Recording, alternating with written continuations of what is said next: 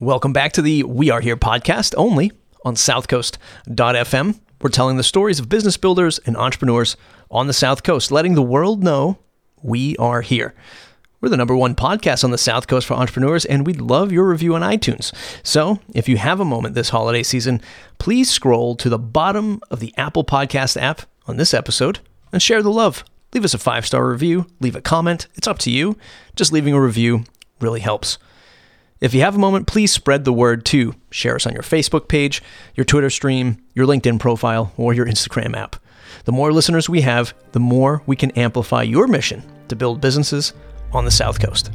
The global pandemic has had a major impact on many small businesses within the shallow pockets of communities around our country. Small business owners have scrambled to get themselves online and use social media to blast out their message on the new normal work hours that they're all operating from. It's a literal battle cry for survival while cutting and downsizing most of their operations. The national media news cycle scrambles to keep up with the shifting trend of the virus, our stimulus money, and which political party is doing right by Americans, which looks to be a zero-sum game from my point of view.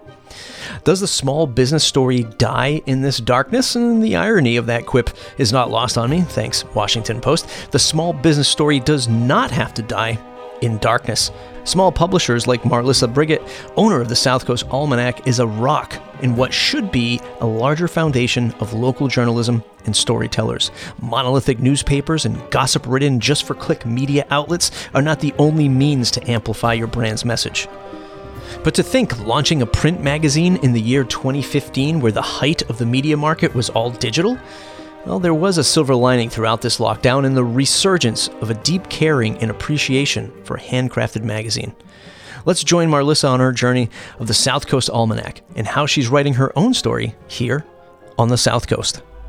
I want to hit you with the most pressing question that I get and that I'm always thinking about. South Coast with a space, South Coast altogether. How did you end up? Oh my gosh, and people are very passionate about it, I find.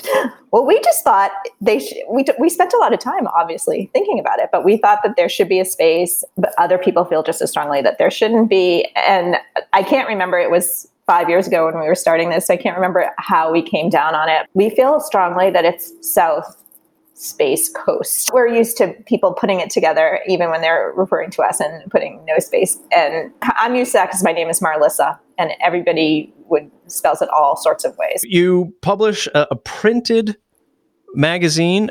Do you call it a magazine? Do you call it something else? I'm wondering if there's like a stigma around the word magazine, but what do you refer to? We call it a magazine. We have no stigma about the word magazine. I think that print magazines are coming back. I think people really appreciate having the touch and the different look that a magazine provides. And so, yeah, we call ourselves a quarterly magazine. We come out 4 times a year. We have a digital presence, and that was not our main focus from the beginning, but we always had something, and we are growing that, obviously, because you have to have a digital presence now. But our heart and soul is really put into the print magazine, and what we're always trying to do is create an issue that people want to savor and save and actually never recycle. And you won't believe how many people say, oh, I have every issue. When I say we have every issue, we don't have that many issues because we were originally annual, and it was just in 2019 that we were moving to quarterly. But that's like, we have 9 issues out there, and people have kept every one. Some people have kept every one, and that's exactly what we wanted to have happen when we started. When you look at the landscape of starting the business, now you started the business 5 years ago, right? Yep. Roughly. Many businesses go, oh boy, I want to start another pizza shop. And they look around, they say, look at all these pizza shops. Geez, can I compete in this space? You want to start a web or marketing business like in my world, or a podcast, and you're like, there's literally 1.8 million podcasts published as of today, and there'll probably be 2 million by next week when everybody gets their microphones for Christmas. But how did you analyze that? How did you look back? How did you look at that and say, okay, printed piece in the year 2015-ish, much digital, so much online. I want to do print. We did look around, and that's totally true, that there's so much out there competing for people's attention and eyeballs. But what was growing in the print magazine space were city and regional magazines. And we felt that the South Coast was this underappreciated region that did not have that kind of spotlight on it. And so I did a lot of research and saw that those were the magazines that were still being started back then and that were surviving. Because I think the failure rate for magazines after 1 year is like some ridiculous number, like 50% or 60 or 70% failure rate after a year. And so we could see that the ones that weren't failing were often regional. And you can understand why, because people love where they live. It's the whole love where you live movement. And, they want to see their region reflected in the pages of a beautiful magazine. So we thought that would sort of buck the trend of print magazines in general. And I would say like the same thing for your podcast, right? It's a niche. So if you go niche, you can get an audience and you can survive. And that's what we figured and bet our retirement on. Did you at one point think, well, maybe Cape Cod Almanac, Nantucket, and the Islands Almanac? Was there anything competing to the South Coast? No, I grew up spending all of my summers in Onset at my grandparents' house and now my mom's house. And and we have a house there and spend as much time as we can there. So Onset was like the place I felt like I grew up, and I had a special connection. And so sometimes I would write for Cape Cod magazine and I could pitch some story ideas because Onset's right before the bridge. And so occasionally I could pitch a story for them.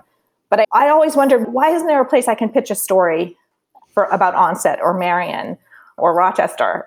There's nothing like Cape Cod magazine, Cape Cod Life. I mean, the Cape is saturated. That's the thing. So there was never any thought that we would go there. But the South Coast, first of all, I'm passionate about, I think more attention should be paid to it. I know a lot of people want to keep it as a hidden gem, and I get that. But I also want to know what's going on 2 towns over. I knew Onset and Wareham really well, but I didn't know Fairhaven at all. I didn't know Mattapoisett at all. Not at all did I know Dartmouth. And I think that's one of the things. We just want people to explore beyond their own backyard, right? And no one else was doing that. So yeah, that was the reasoning. How do you curate content and try to include, quote unquote, everyone? How do you give every city and community a fair shake quarterly so that they, you don't always say, because I fall victim to this myself. I talk to a lot of people in New Bedford because I just know a lot of people in New Bedford who are doing things with businesses, and then Fall River. But how do you give everyone a fair shake? It's a great question. And each one is a little bit of a struggle. So we're planning it always with that in mind. Sometimes things shift a little bit. The stories shift a little bit. And at some point, always when we're planning an issue, we're like, oh my gosh, we haven't done anything west of Dartmouth. So we have nothing from Fall River or Westport. So we're just super aware of it. And I would say that hopefully we mostly address it. Sometimes some issues are always going to have more of a focus on certain areas, but we hope that over the course of a year, we're kind of fair throughout. And even in the course of an issue, that there'll be certain stories that reflect the different areas. But the same thing happens to me because, I work out of Groundwork. We're always sort of like, why is there so much New Bedford stuff in here? So we try to shunt that away a little bit. So we just are very much thinking about it all the time. So yeah. As somebody who's creating lots of content, you're literally building a platform for other people to tell their stories. At least that's the way I perceive you, because I'm sort of quote unquote in the business. I feel like, the podcast is a platform for folks, South Coast Almanac, a platform for folks. Do you ever get, I'll ask, do you ever get discouraged? I get angry when you approach people and you say, hey, I'd love to tell a story about XYZ that you're doing. Mm-hmm. Right. And they go, yeah, well, maybe, let me review it first. Let me talk to the committee. Listen, there's not a lot of us doing this for you, right? New York Times, fill in your big, media outlet is not knocking on your door. We're the ones that are doing this. How do you bridge that emotional gap? It happened a lot more at the beginning when no one knew who we were, and that was just, who are these people calling? And I give a lot of credit actually for the people in our first issue when we called them up and said, we want to do a profile. You've never heard of me. Hello, you've never heard of me, but we want to do a profile and we're going to start this new magazine. But certainly I would say at least once a quarter, we run into people who, and it's not even so much that they're reluctant to do it. It's just that they're hard to pin down. And we're like, oh, this is free publicity. You know how much you have to pay for this? Yeah. So it is sort of surprising to me. And so I would say actually for every business, if you get a call from the press, the Standard Times or the weeklies, anybody, you try to get on it right away, because that's really invaluable coverage, especially if it's editorial, Yeah. So yeah. And on the flip side, how do you provide value to either the folks that engage with you to work with you on creating content, whether it's like a story about them or highlights or like a listicle or something like that? And how do you pair that up with advertisers, which I'd imagine would be a large part of the business model? From the beginning, we were always going to have the advertising and the editorial separate, because we thought it was super important to kind of be genuine to our audience, and that's what they were going to expect. I will say that obviously we love our advertisers, and if we're doing some editorial, like for instance, we had best neighborhoods in our March issue. So of course we're going to reach out to our advertisers, because we're just trying to find out what are the best neighborhoods, and realtors were a big piece of that feature. And so they're the ones who are top of mind, and we do reach out to them. But that doesn't mean you have to be an advertiser to be part of it. And there were plenty of realtors who were in that issue. So that's how we balance it. We sort of we don't exclude anyone because they're not advertising, but we will kind of reach out more often and more frequently to our advertisers. And can you just explain, because even I'm very green to this world, but when you say you want to separate the advertisers with the editorial, is that because you might pick up a bad vibe? A bad vibe, but if you pick up something like a Men's Health, and it's like, hey, you should do this workout, and it's like totally written for Nordic Track, right? Yeah. And it's just like, oh, Nordic Track wrote this whole article, right? This is all you recommend. Is that what you mean by separation? Yeah, and how do you feel when you see that article? This is a little bit slimy, right? And you don't necessarily respect the editorial content. And like I said before, our whole goal was to create these things that people wanted to keep and treasure. And they're not going to do that if they think it's a glorified ad. I spent a lot of time on YouTube just consuming content, mostly like learning stuff, things about cameras, podcasting equipment, software and stuff like that. And a lot of YouTube tech reviewers, they get free stuff, right, from these businesses. And it's not until recently, maybe in the last, I want to say 2-ish years, maybe even 1 year, where now YouTube will indicate, or you have to flag your video as a promotional video.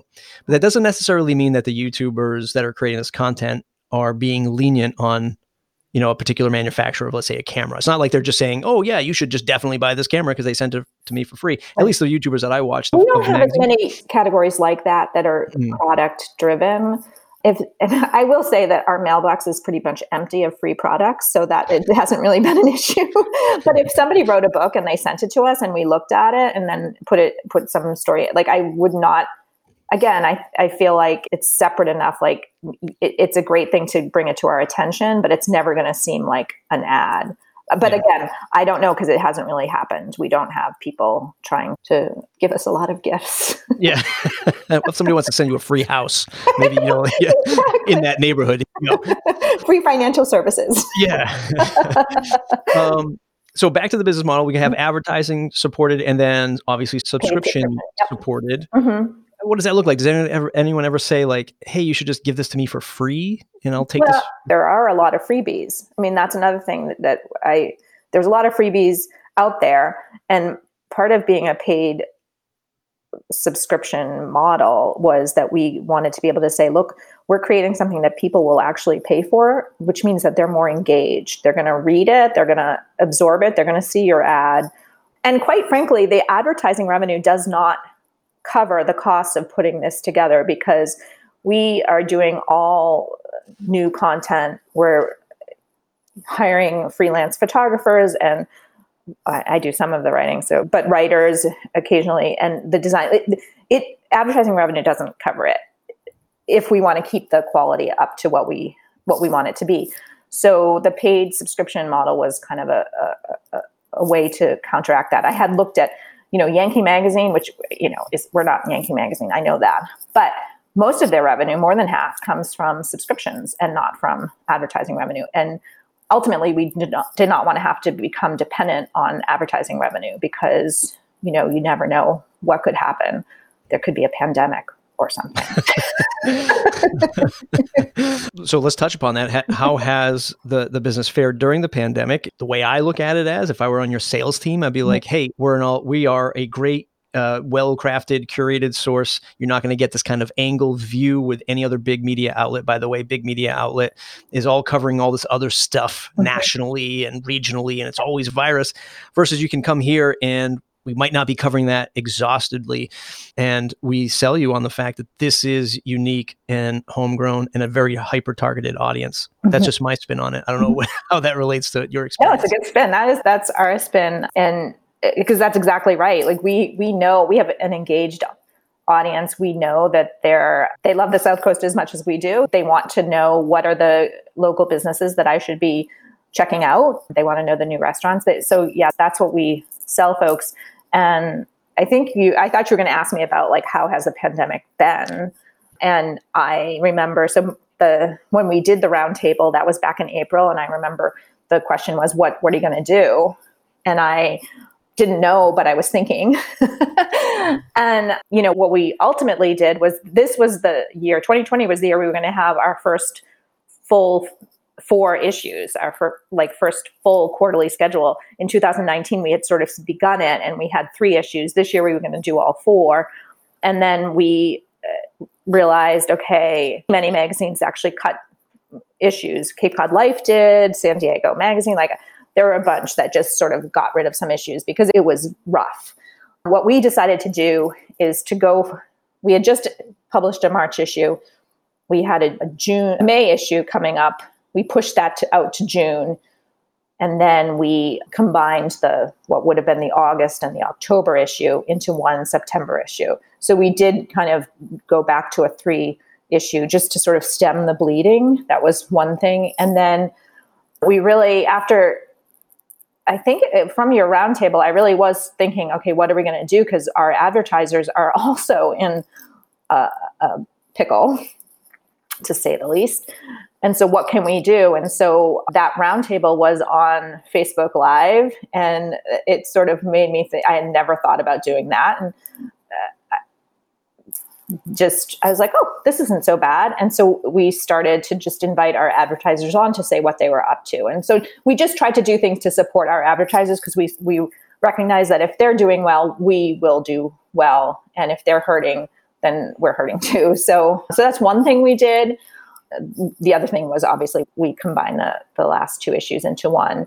And now we're in a pretty good space and pretty optimistic for 2021. Like, we're going forward with the March issue, even though things aren't going to be back to normal yet, but we're doing 4 issues next year. And we're pretty pumped about that and hoping that by mid-year, we'll be back on track.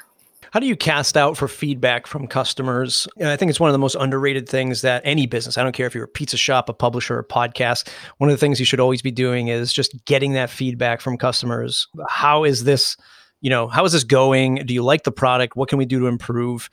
This is such a great question. I just wrote it down so that I could then, because I've been meaning to do surveys. I haven't done a survey since the first year we did this. And I've been meaning to just do some surveys to get to just what you're talking about. So now that's on my to-do list. So thanks, Matt.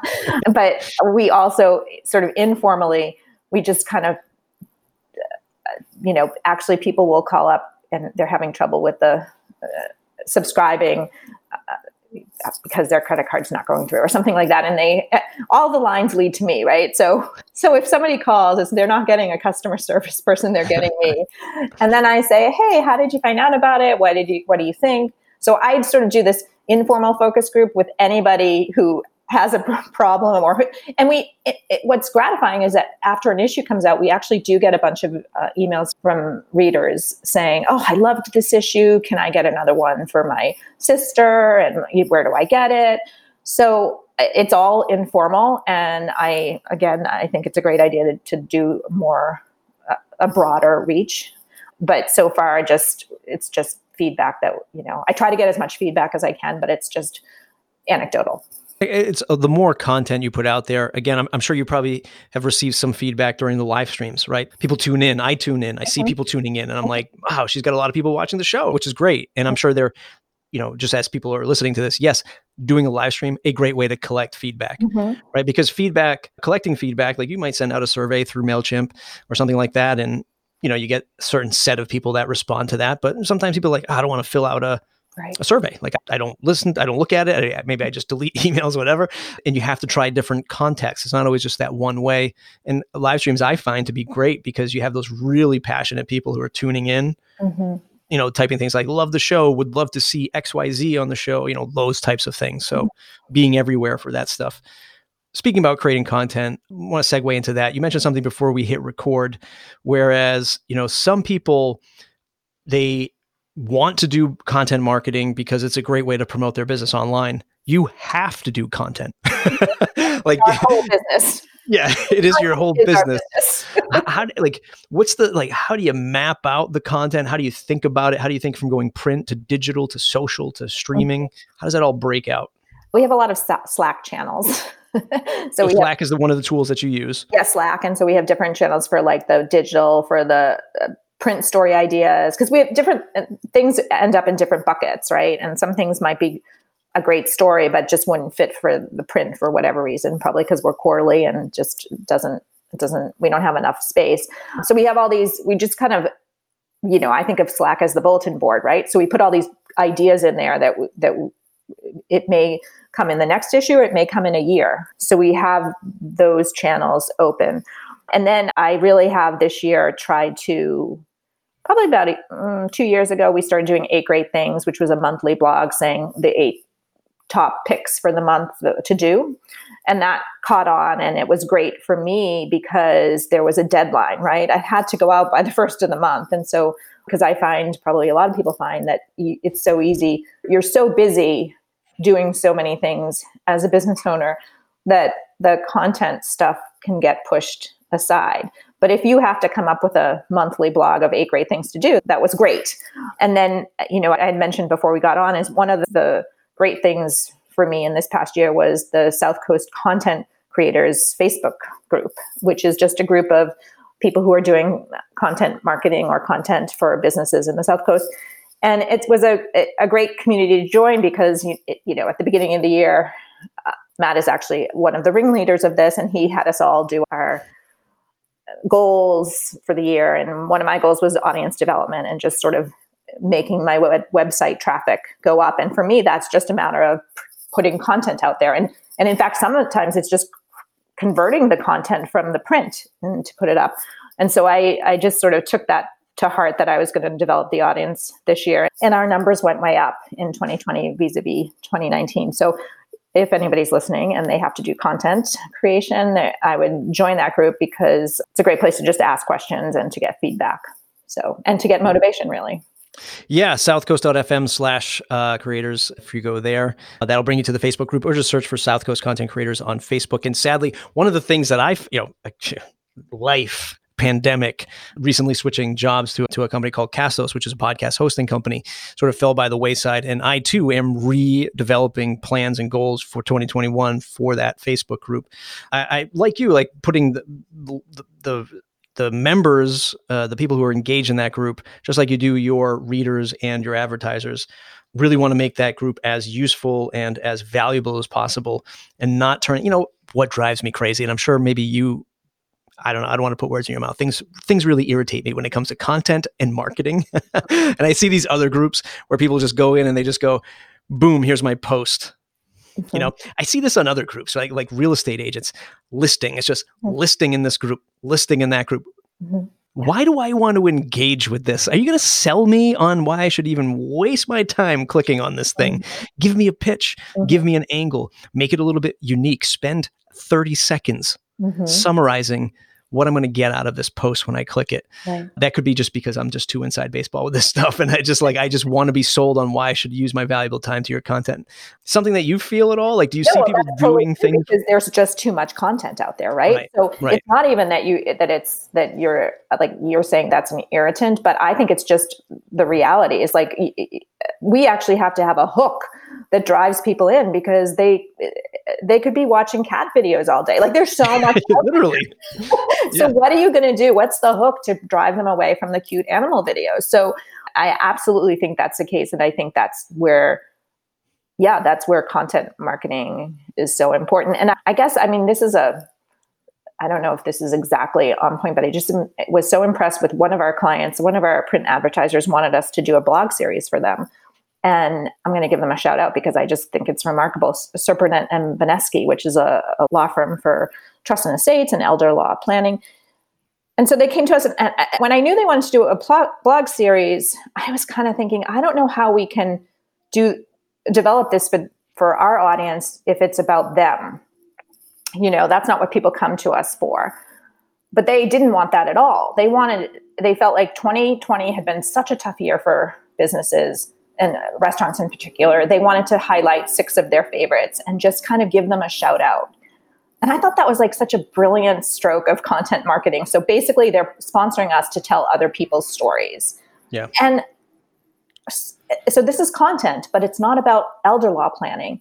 But what I've noticed is they're getting a lot of, we obviously mention it at the header and at the foot of the blog post that they're sponsors, but they're getting a lot of click-throughs, which is pretty gratifying and interesting, right? So like we're talking about cocoa bombs at Dorothy Cox, but they're getting click-throughs to their law firm. So I would say the important thing is to make sure that there's the hook.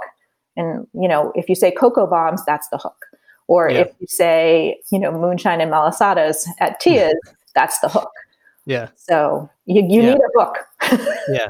This is also another piece of that, of the pie that we were talking about before, when it's like you knock on somebody's door, say, hey, we'd love to do this great story for you. And they're just kind of like thinking like, geez, I don't know if I want to engage with this. But like, this is free promotional stuff, but there's no big secret here. Maybe for some people listening, but when people come to me and they say, hey, I just want to be on the first page of Google. I want to type in something and I just want to be on the first page. No different than it was 10 years ago, 20 years ago. The number one way to rank on Google is links back to your website. So for nothing else, engage with us, because literally the link back to your site is going to help you rank. And if you rinse, repeat that model, and you do engage with folks like Marlissa and I feel like I'm really standing on the soapbox today, but these conversations really pull it out of me. Working together, the South Coast, sharing your stories, we're just all trying to promote you. And by the way, you're getting more out of it than we are to a degree. So you're going to get a link back, which is going to help, right? And that's one of the number one ways to rank, for SEO and on Google. Sort of wrapping up here, before we started, you also mentioned that you've been measuring things. You've been measuring the success. Have you been measuring the success of the live stream? Like, do you break down the different channels to say live stream has driven XYZ traffic or conversions or customers? Yeah, it's such a good question. I will say that the live stream was super popular when we first started back in April, when things were really locked down and people were home. And, now it's actually, it does. I noticed that it changes with the darkness at 7:00. If it's dark at 7:00, we have a good audience. If it's not, then we don't. But I don't have, I should sit down and sort of map it out. I haven't done that. What I have noticed is that our Facebook following has grown up. I think I mentioned it before, but we've had a 39% increase since the beginning of the year. And I think a large part of that is through the Facebook Lives, because people, and that's another thing, so you're talking to businesses, they're sharing it, you're getting their audience members are liking it, and then you can invite them to, follow you on Facebook. So I don't necessarily measure it. I just measure Facebook as a whole. And we've done much better this year than, our numbers are still, I still want it to be more. We are over, what are we, 2,300 now. It's so slow to get. I look at Cape Cod Life, they have 25,000, and I'm like, how did they do that? So we're just plugging along. So that's up from 1,600 at the beginning of the year. And so that's what I've realized about having a business. It's just much slower than you think. You're just slow and steady wins the race. You just keep plugging away and moving forward. Do you start to look at the live stream as the next step to creating a new channel of content for South Coast Almanac? Do you now look at this and say, okay, we can start a podcast, we can start a YouTube channel, Yeah. Or maybe you have those elements already, but you can really commit to it and say like, okay, we're going to increase the investment in these areas. Yeah, that's an excellent question. Another one of my goals from the beginning of this year in January 2020 is that I wanted to start a podcast. You know, that's my I always say that for the last 18 months at least. Yeah. But now having done the Facebook Live events, I really do feel like, oh yeah, that's totally doable. And I'll say that the thing about Facebook Live is you're like, oh, it's just Facebook Live. I always say that perfection is the enemy of the good, right? Oh. So if you think, when I first started to think of podcasts, I'm thinking of Serial, right? The podcast Serial, or those kind of highly produced things. And then you realize, no, it doesn't have to be that. And you do these Facebook Lives and you're like, oh, there's a lot of good content and we could definitely do a podcast. So I think that is something that I'm much more seriously considering. We have started to do, we have this walking book club quarterly that was always in person and now it can't be in person. So we have done Zoom calls with the authors and put those up on YouTube. So yeah, I do think that our YouTube presence, which is almost non-existent except for that video, will grow. And I do think that podcasts are probably more in our future because I wasn't afraid of Facebook Live. And I then realized, oh, this isn't that different. I mean, it is different. I don't mean to... I know there's a lot more editing involved, but at least coming up with the content isn't the problem. I'd be the first, and you might know this, but I'm the first website guy that will talk you out of building a website or over designing a website, because it's like, that's never like your thing on being perfect or pixel perfect in our world, where everybody's like, oh, the shade of blue isn't really what I want. It doesn't even matter, right? Like all of the stuff that you're doing does not matter because of everything we've already said in this podcast episode about attention and time and really being about the content than just like, is my logo big enough? Is my logo right? It's like, listen, we have to get this stuff moving. We have to get it promoting.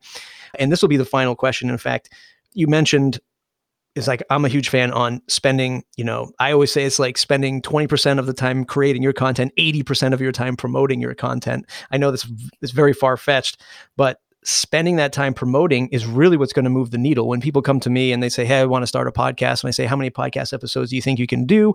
They say, well, boy, I think maximum I could do 4 podcasts a month, but that would be really stretching it. I say, cut that in half, or even do 1 episode a month to get yourself going. And then just for those other 3 weeks, promote the heck out of it. Mm-hmm. Dice it up, turn it into little audio clips, turn it into a blog post, newsletter, video clips, cornerstone content, all that stuff.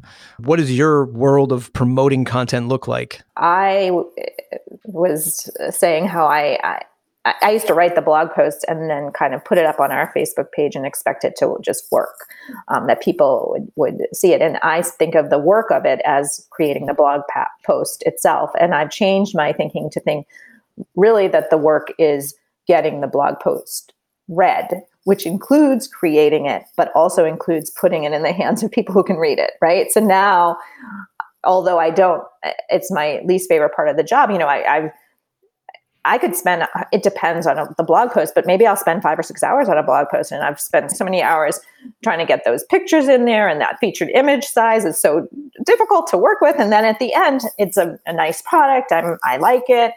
And then I want to be done. It's a natural feeling. I want to be done. Yeah. And I can be done. But if I want anyone to read it, I'm not done.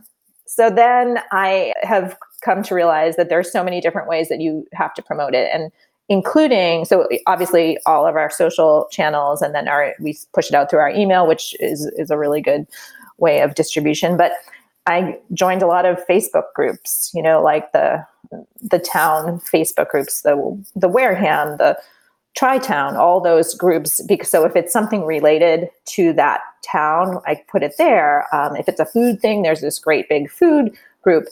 So it generates a lot more traffic. But until you kind of turned my thinking on that, I just wasn't. I was just thinking, I'll put it up there, and it's like that movie, which you probably haven't seen because it's really old, but with Kevin Costner, A Field of Dreams. Oh yeah. If you build it, they will come. I just if you write it, they will read it. No, not at all. They will not read it. Yeah, cat videos. I mean, what else are we going to do? Queen's Gambit is on. Oh my God, I got to go watch that now. So I would say I can't go with the 80% promoting number.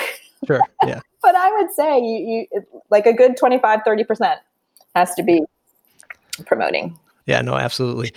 She is Marlissa Brigitte. You can find her at southcoastalmanac.com. You can buy, if I'm getting this correctly now, the whole year's worth, 4 episodes for $20 a year, right? $19.95? Yep. Go right to the website, southcoastalmanac.com. Click on the link in the top navigation, subscribe to our print magazine, and purchase your subscription today. Marlissa, where else can folks find you to say thanks? Find us on Facebook at South Coast Almanac, on Instagram, or Twitter is ASC Almanac. And you can always send an email to me, and we respond to every email. One last thing I'll mention, just in terms of audience and how much we value them. So you mentioned that you can subscribe to the magazine, and we do love our subscribers. We really do. One time this summer, a woman called me, and she doesn't have email or a computer, so she wanted to know how she could renew her subscription. And I told her, she can mail a check. She said, well, one thing I wanted to ask you is, I noticed that in the restaurant guide, you stopped putting the phone numbers in of the restaurants. And I said, oh yeah, we did that because it was taking up too much space. And so we thought that was one way to kind of condense it, but still have the information. And she said, well, I don't have a computer, and I really relied on those phone numbers. So guess what? The next issue, which was September, has the phone numbers in there. And that's all back. Linda from New Bedford. So we take your comments seriously. Yeah. And we love you. And so we'll do anything for you. So Linda, if you want the phone numbers in there, we will put them in there. That's awesome stuff. The internet hasn't killed the phone yet. Right. Not yet. It's the southcoast.fm We Are Here podcast. You can find us at southcoast.fm, southcoast.fm/subscribe. Find us on iTunes, leave us a 5-star review, and maybe we'll see South Coast Almanac in iTunes in the year 2021. How about that? All right, everybody. Thanks for listening, and we'll see you in the next episode. Bye.